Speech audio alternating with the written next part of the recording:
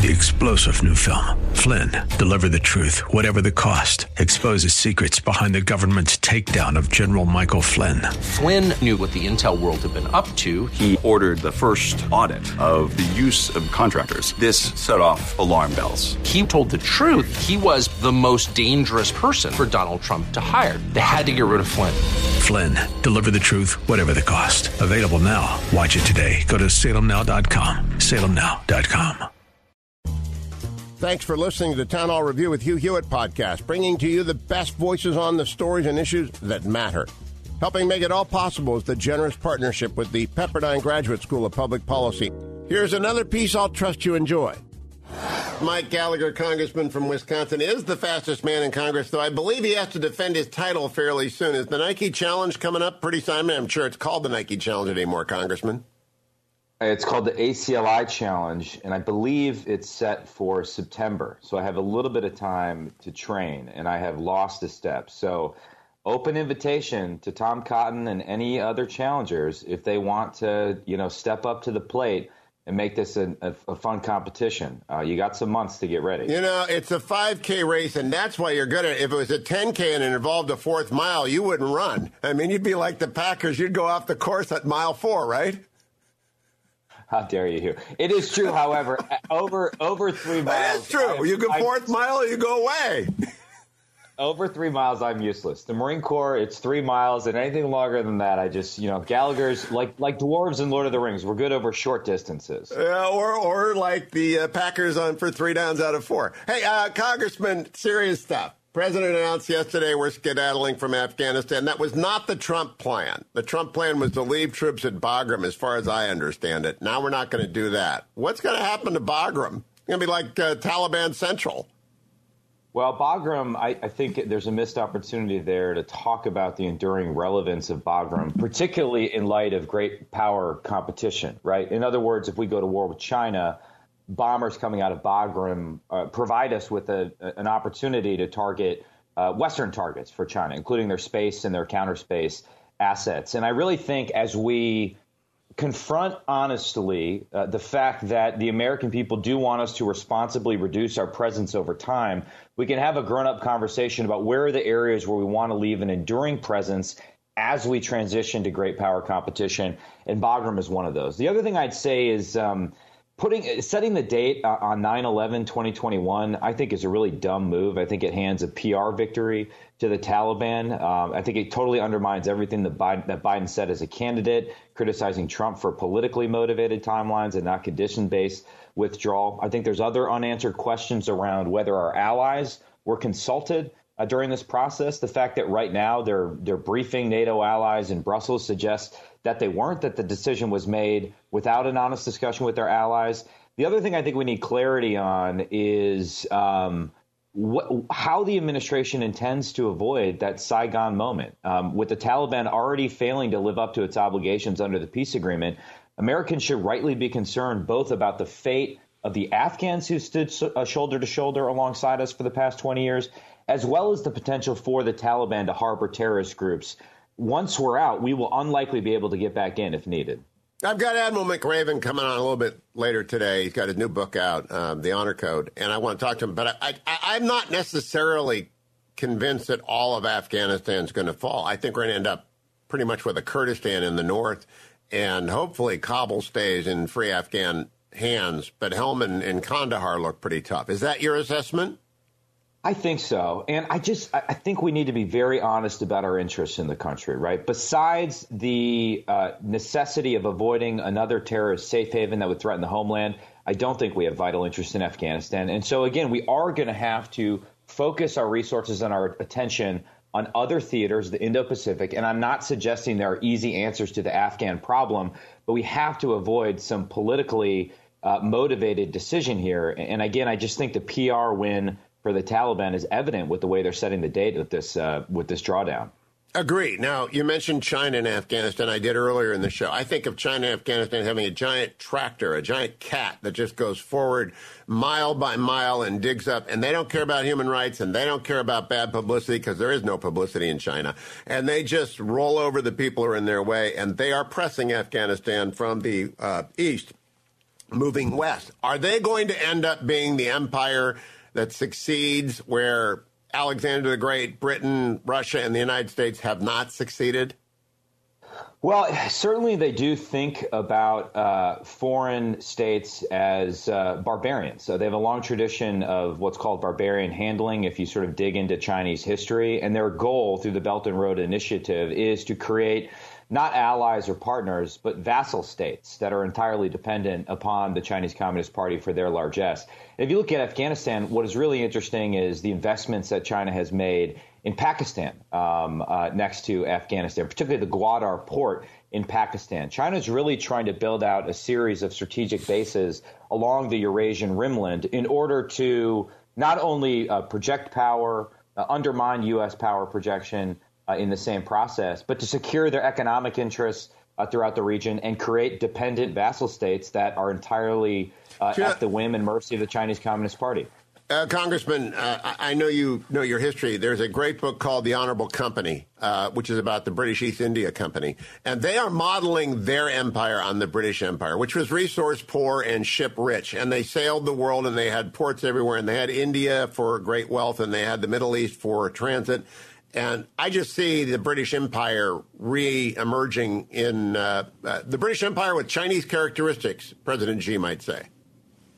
I like that. I've often thought that there should be an HBO show about the British East India Company, that would be great material for an in-depth show. So there you go, Hugh. That's a free idea that you can produce on the same. I'm going forward with that. Let me talk to you about the strangest story of the day. President Biden doesn't want to leave strategic ambiguity behind unless it applies to Johnson & Johnson, which he trashed yesterday. Their team managed to screw up the entire vaccine rollout. Let's put that aside.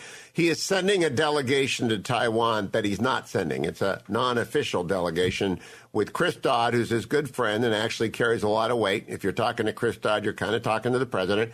And then, for reasons that I do not understand, he's sending Richard Armitage. He of infamous role in the Karl Rove Scooter Libby meltdown that led to the Fitzgerald special counsel, because it was Armitage who leaked the name of Valerie Plame, and no one ever, and Colin Powell and Armitage didn't tell the special counsel or the White House, and we had 3 years of investigation.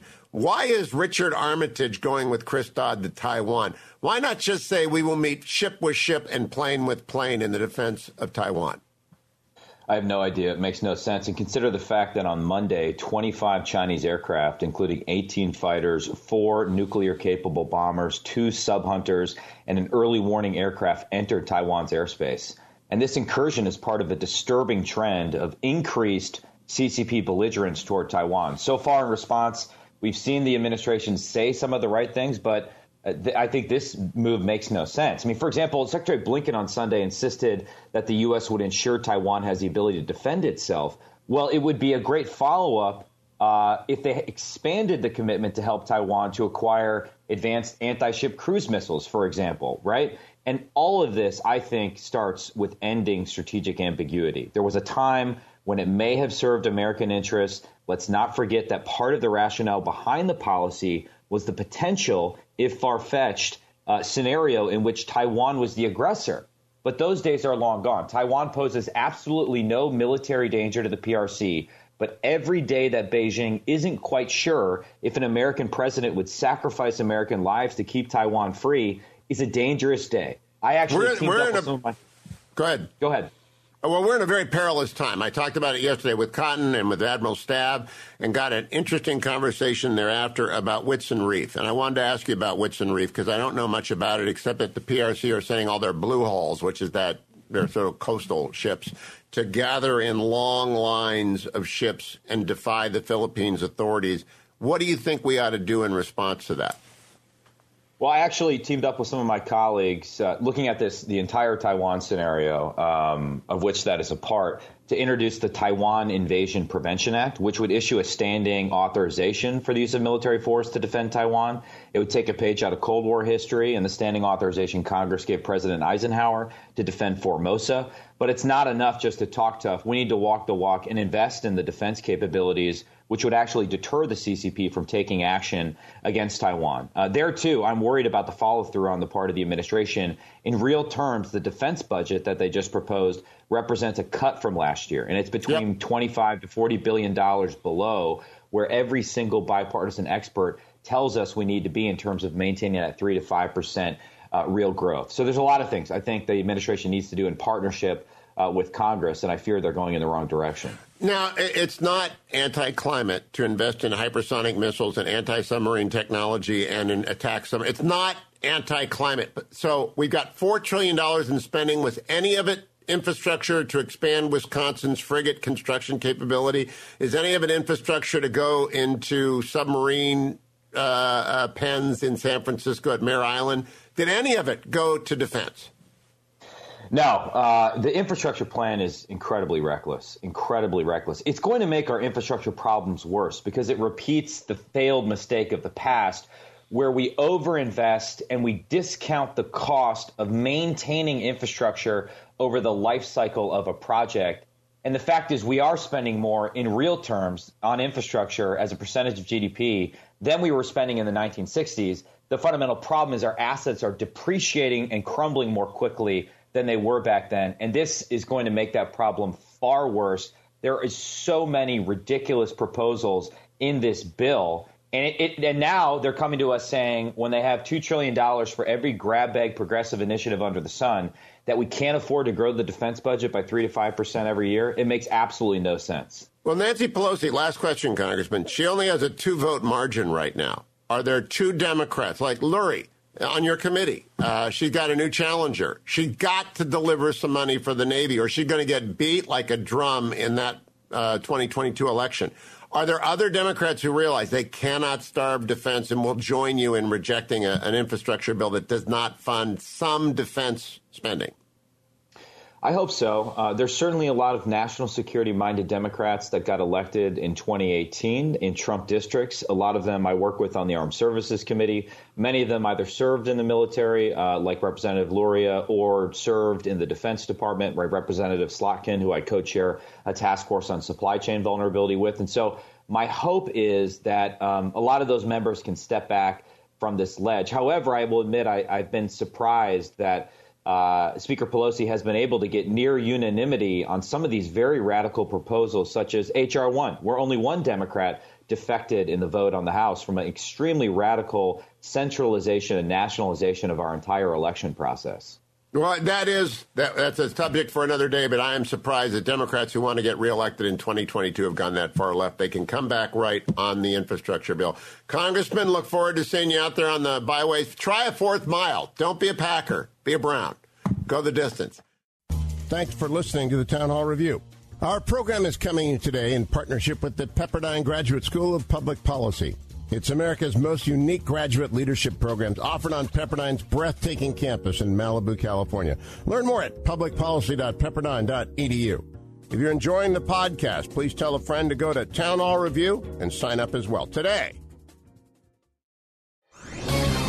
This is Jerry Boyer of Town Hall Finance for townhall.com. The Congressional Budget Office just released its annual forecast for budgets, debt, and deficits. The news is not good. And even worse than the bad news in the report is the statement of the head of the CBO who admitted that the report didn't include the effects of the recently passed $1.9 trillion stimulus bill, which will make debt even worse. The report had another interesting little observation. CBO admits that our lack of population growth will be a major impediment to growth in the future. If we fall below replacement level, our population shrinks, and it's almost impossible for productivity increases to make up for that. And of course, as we sail into anti-growth policies, we accelerate a decline in productivity. A nation which does not reproduce itself has no vision for the future. A nation that avoids and aborts its children also aborts its economic future. I'm Jerry Boyer. Publicpolicy.pepperdine.edu